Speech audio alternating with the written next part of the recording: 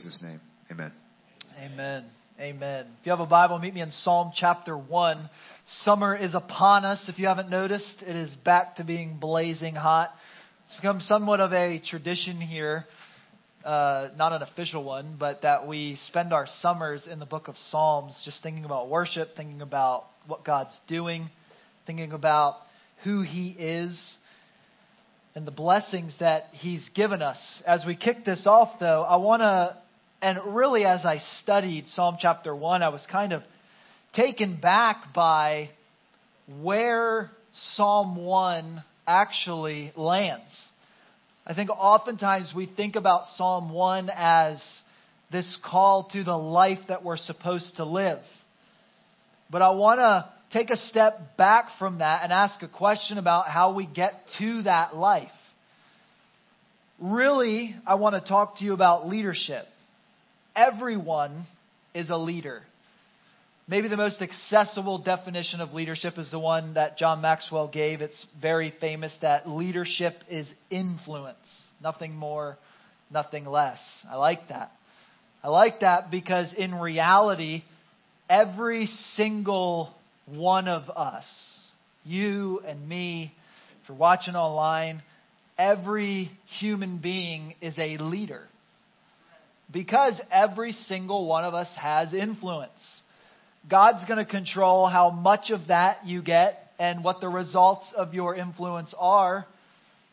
But in reality, we go there because all of us have influence. We're all leaders in some capacity. We all have influence. We all have some measure of influence that we're stewarding. So we talk about things like creativity or innovation or other leadership buzzwords, and you could probably come up with better ones than I do. But we study these things and strategize for these things, and we go after those things and concepts and principles, and generally speaking, those all get our attention, and they should. We employ those here. Like we're for that. And yet, I want to think one step before that when it comes to leadership.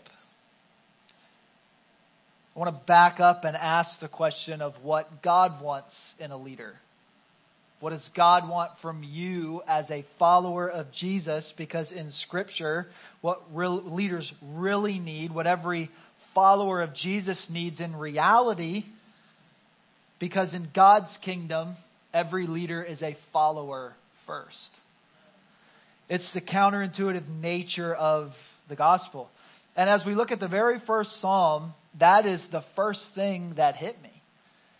Is that really Psalm 1 is about leadership. If you think about what it means to be a disciple of Jesus Christ, it's really about leadership, isn't it? In Matthew 28, what we consider our great commandment tells us this: go and what? Make disciples. What is that? It's leading people, other people, to the feet of Jesus and the ways of Jesus. And so really this is about being a leader.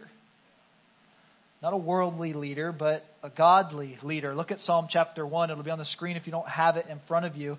But the Bible says this, and this is a key word. If you are into circling in your Bible, I would circle the very first word in the book of Psalms where it says blessed. Right?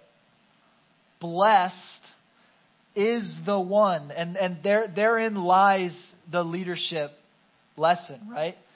Blessed is the one, and we're going to be given what leadership looks like, what leaders don't do and what leaders do. And I want to walk you through that. But let's just read it in its entirety as we think with that lens. Blessed is the one who does not walk in step with the wicked, or stand in the way that sinners take, or sit in the company of mockers, but whose delight, I love that word, human flourishing, delight, shalom, peace, is in the law of the Lord, and who meditates on His law day and night. That person is like a tree planted by streams of water, which yields its fruit in season and whose leaf does not wither. Whatever they do prospers. Not so the wicked. They are like chaff that the wind blows away. Therefore the wicked will not stand in the judgment, nor sinners in the assembly of the righteous. For the Lord watches over the way of the righteous, but the way of the wicked leads to destruction. There are very two different paths that sit in front of you as a human being. And once you choose a path, that path leads to very specific destinations.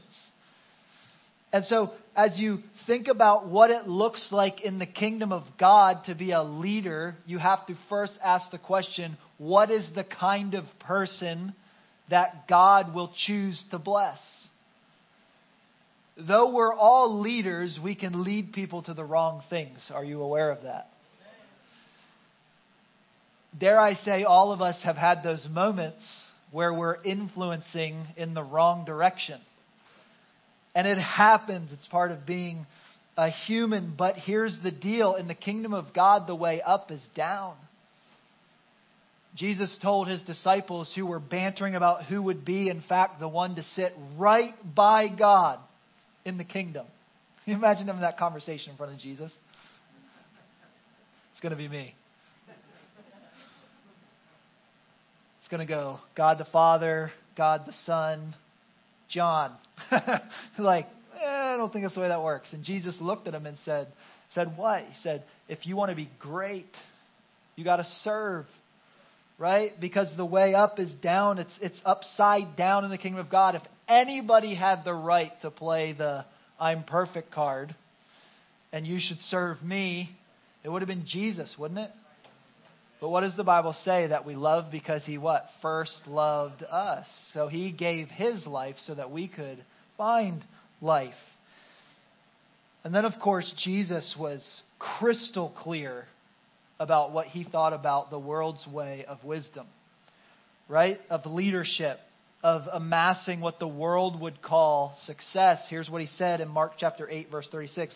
What good is it for someone to gain the whole world? That's good leadership, isn't it?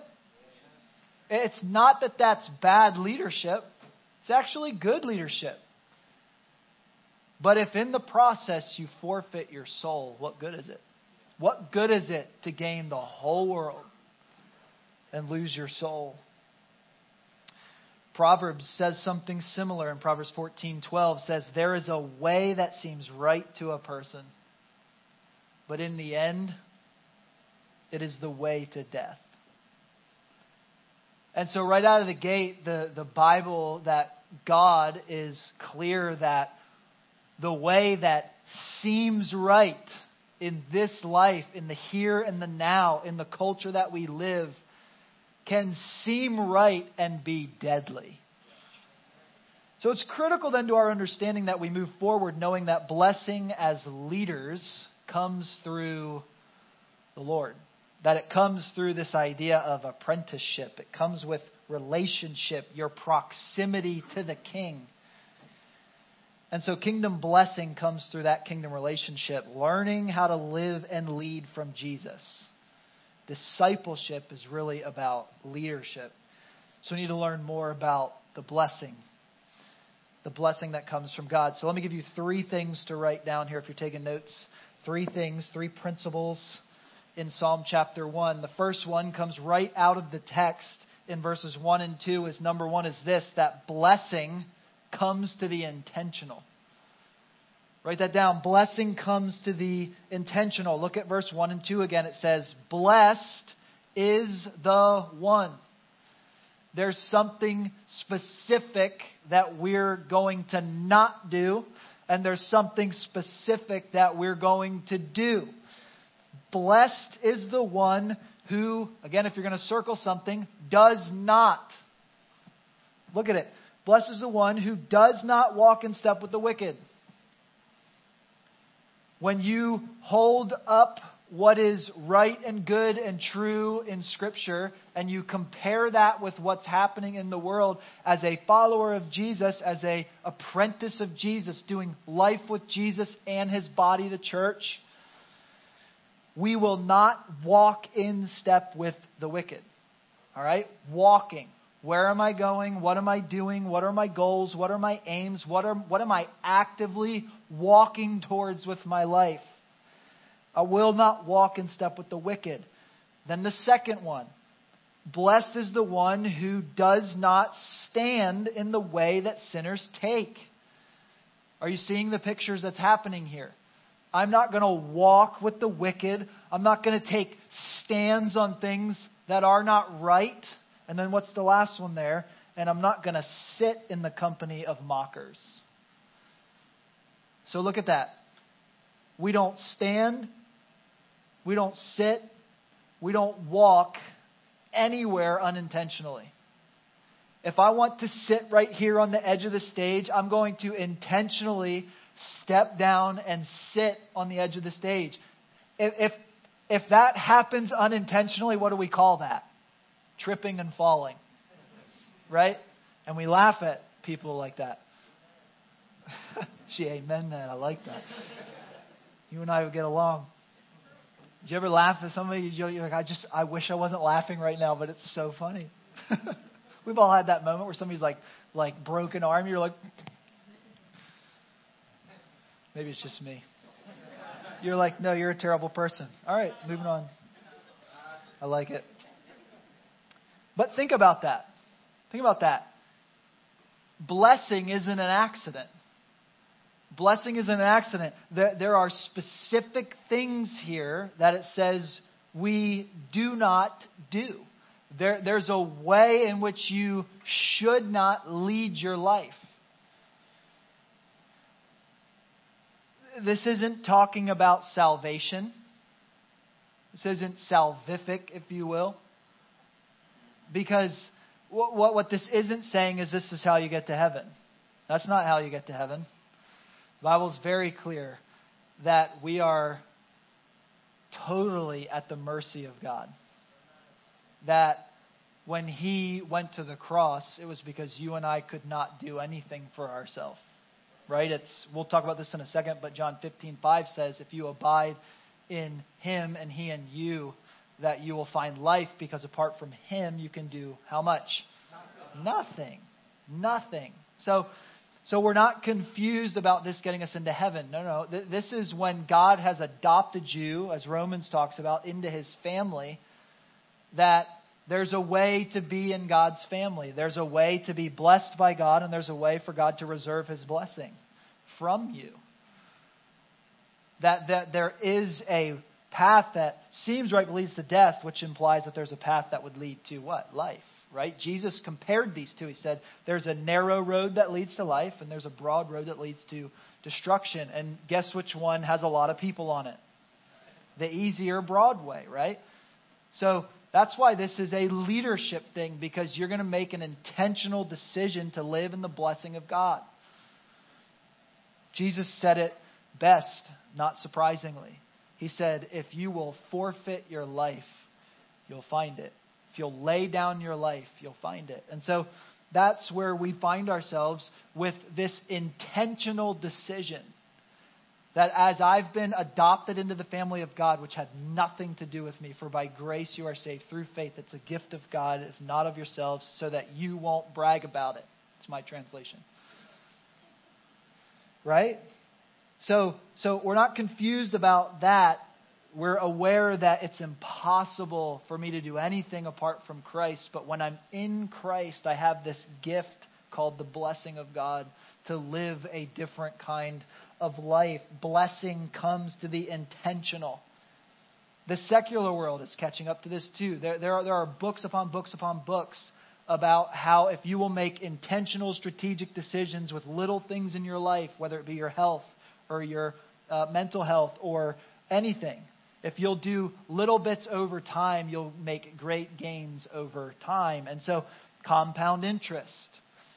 And so we're saying that in the kingdom of God, if you're going to walk in step with the wicked, stand where sinners stand on issues that they stand, or sit in the company of mockers, that we will not find ourselves in the blessing of God.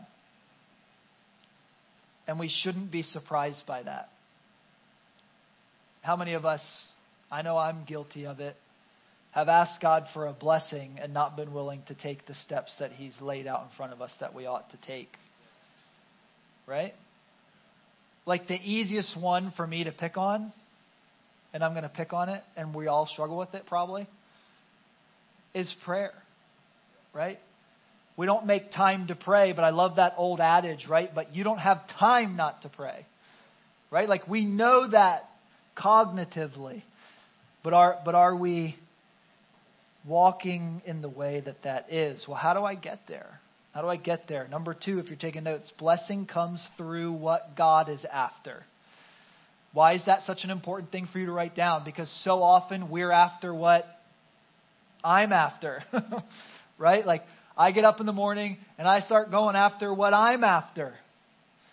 But what the Lord is saying here is, I'm going to bless somebody who goes after what I'm after. What is He after? Look at verse 2. So not only are we going to not do some things, the Bible is very clear that there are some things that we are going to do. Verse 2, blessed is the one, right, whose delight is in the law of the Lord, and who meditates on His law day and night. I love that. Delight day and night and prospers, right? You get down to verse 3, it says whatever that person does, they prosper. So those 3 things, what is that? Delight day and night and prosper. What is that? It's our love, our time, and our plans. 3 idols in our culture, right? What do I love? How do I figure out what I love? What do you delight in? What brings you joy? I'm about to take my kids to Disney this week. Come on, somebody. We're Disney people. I got an amen in the church for that. But listen to me. If Disney is the place that I lead the Kuhn family to find their delight, I'm influencing them in the wrong way. But if I point out that God's been good to us and He's given us relationships and He's given creativity and that these are gifts from the Lord that we get to enjoy, but let's not confuse them with what is blessing the Kuhn family, now we're leading in a different way. But how do you figure out what your love is? What do you delight in? What at the end of the day could you not live without? That's convicting, isn't it? Like at the end of the day, like what do I love? What do I love? Blessing comes by loving what God loves. Our delight is in the law of the Lord. And then it says day and night, that we would meditate on that thing that we delight day and night. Our time. Our time. How do we spend our time? And then our plans. I love verse 3. It says, if we would delight in the Lord and meditate on His words, look at verse 3. That person is like a tree planted by streams of water. It's a great picture, isn't it? If you live in Florida right now, we don't got no water. My grass looks like a desert, right? Because there's no water. But we have these crepe myrtles, and when they get water, they just explode with color, right? Like we see what this means. It's why this picture's here, that we all have this vision of what a tree yielding its fruit in season looks like. We know what that looks like. And the Lord is saying to you, if you'll delight in me, If you'll abide in me, John 15:5, and I in you, you'll yield fruit in season. And you can have that. And here, this next statement's so important because what you might be feeling is like you're withering. Like you might be feeling like you're not planted by water. We live in a country that has the most resources and the least happiness. Don't we? And so we medicate a lot, whether it be prescription medication or alcohol or drugs or any other thing that we replace God with.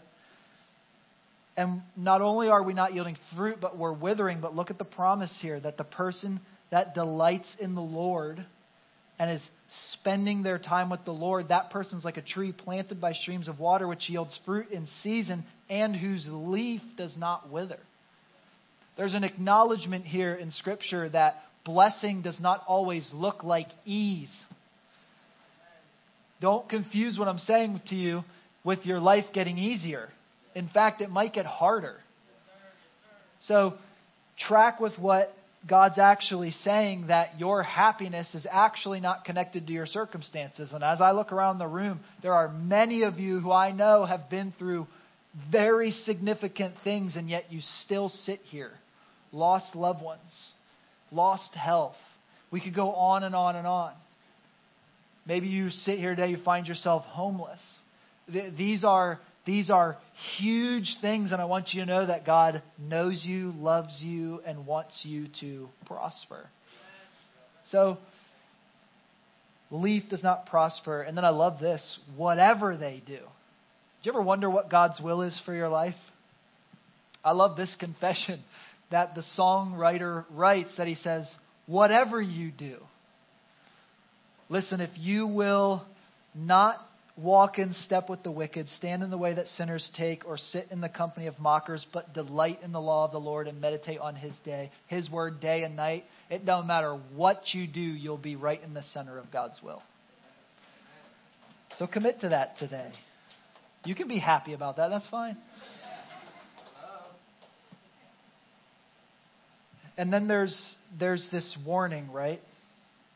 There's this warning in verse 4 and 5. I want you to see it.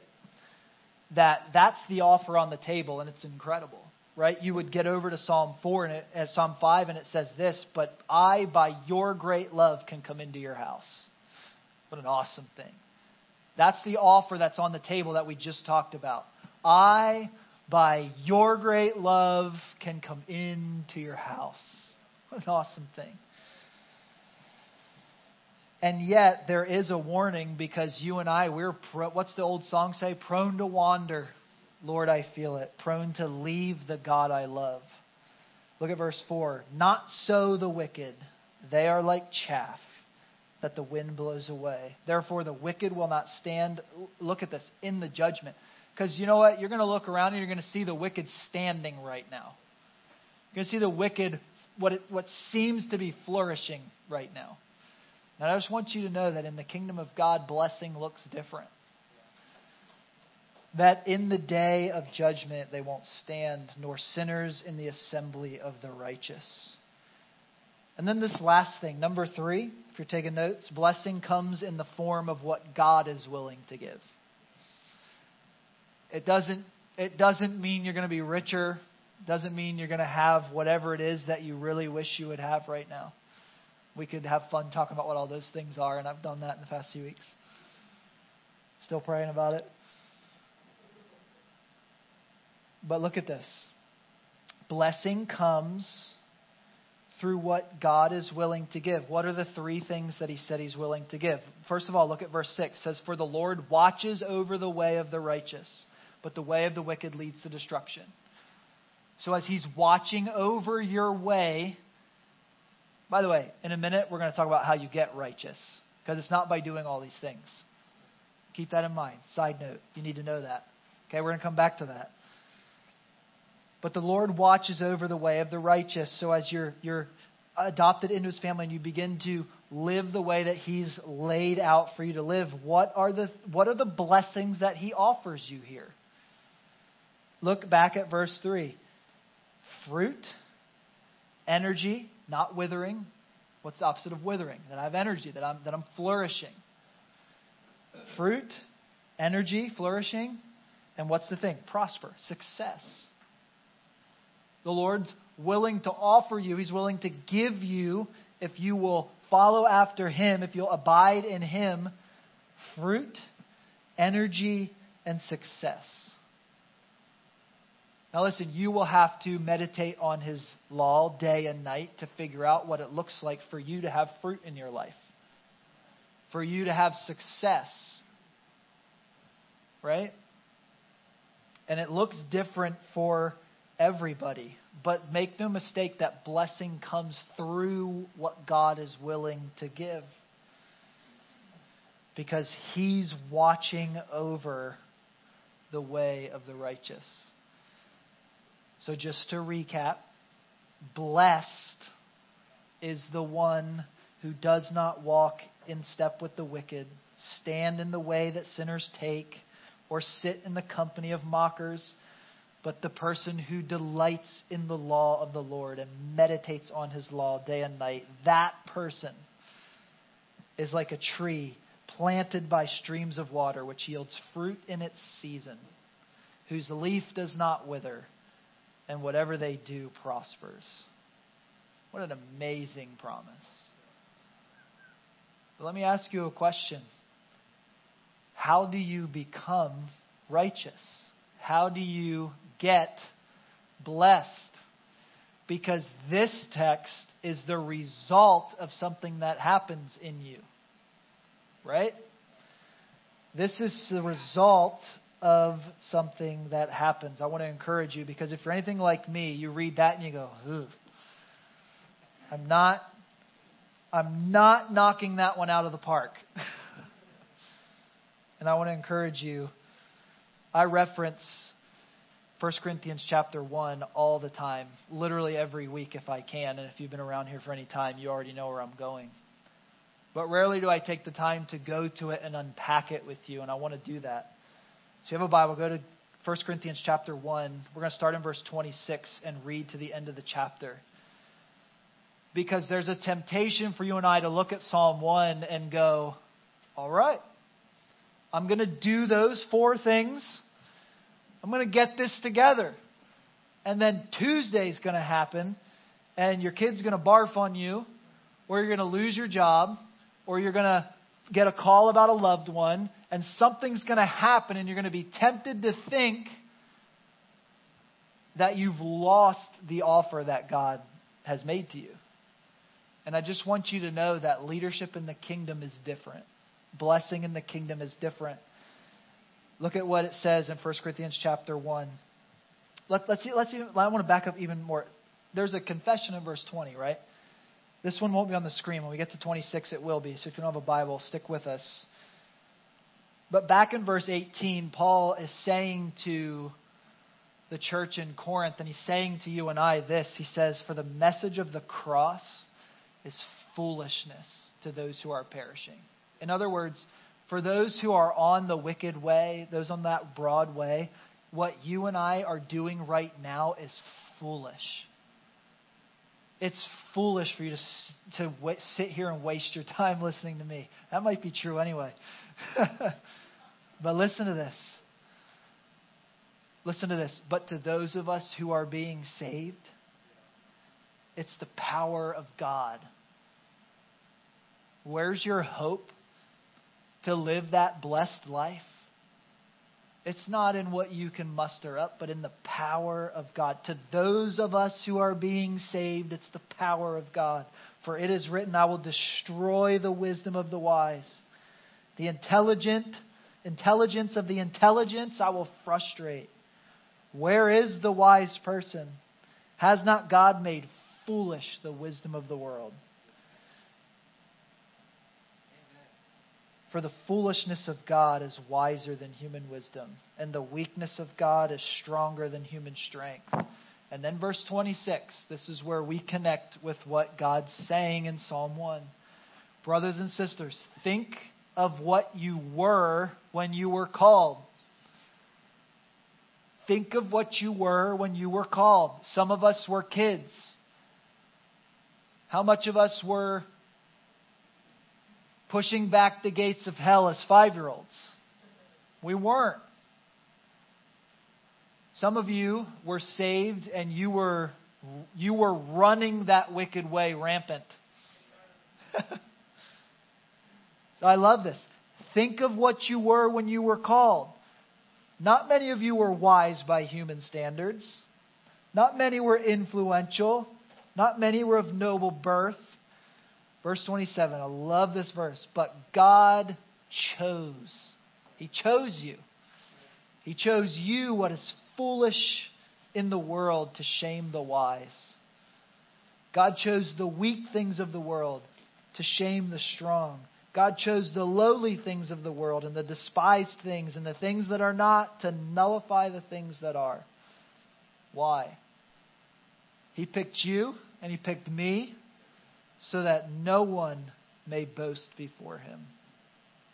I love this. This is really important. How do I live in the blessing of God? How do I delight in Him? And how do I abide in Him? How do I do all that? Look at here. It is because of Him that you are in Christ Jesus. You are only in because He wanted you to be in. I love it. Listen, look at this. Who has become for us the wisdom of God. Who has become for you wisdom from God. You can only step into the way that you're supposed to step into because Jesus is your wisdom. Why do we say all the time here, every week? You probably get tired of us saying it. Jerome said it when he prayed, that the vision is Jesus. It's all about Jesus. Until you love God, you can't do any of the other stuff. Why? Because He literally is wisdom from God in your life. John 15:5, I think we have it for the screen. So key. Jesus says what? I'm the vine. Don't get that confused. Without a vine, you're not going to do anything. You are the branches. Don't get that out of order.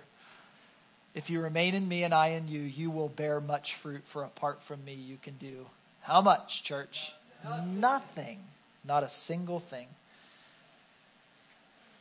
So he goes on. He's the wisdom for us from God. That is our righteousness, holiness, and redemption. So as I've told you before, sanctification is not you getting better and better at what you do. Because that would be about you. No. Sanctification is this. How do I become righteous? How do I become holy? How am I redeemed? Jesus. Jesus. It is because of Him that you are in Christ Jesus, who has become for us wisdom from God. That is our righteousness, holiness, and redemption. Therefore, as it is written, let the one who boasts, boast in the Lord. Amen? Come on, church. You can do a better amen than that. Amen. Yes. Thank you. And I want to do that. I want to have the guys come back up. And the only appropriate response is to sing. Right? That we, because of Him, are in the house of the Lord. Do you know that the gathered people of God is the house of the Lord? That man has not made it with human hands. That was nice. Right on cue. That in Christ, think about it, you can walk in that blessing. Do you know that? Today you can shift course. That's what repentance is, right? It's that we recognize what we're doing. We say, that's not the way that God's called me to. And we turn and go a different way. That's the way it is. You can commit to that every Sunday. Every Sunday. I'm going to stop doing it my way. I'm going to start doing it God's way. Amen? Why don't you stand with me? We're going to sing here in just a second. I want to pray for you. Because here's what I know, that when the Bible speaks so clearly to us, that many of us right here, right now, we need to make some fresh commitments to the Lord. We need to renew. What did David pray after making egregious sins? Create in me a clean heart. Renew a right spirit in me. Right? Lead me in the way everlasting. So let me pray that for you. And then would you just sing your heart out before God as a prayer, a confession that you need Him today? Let's pray. God, thanks for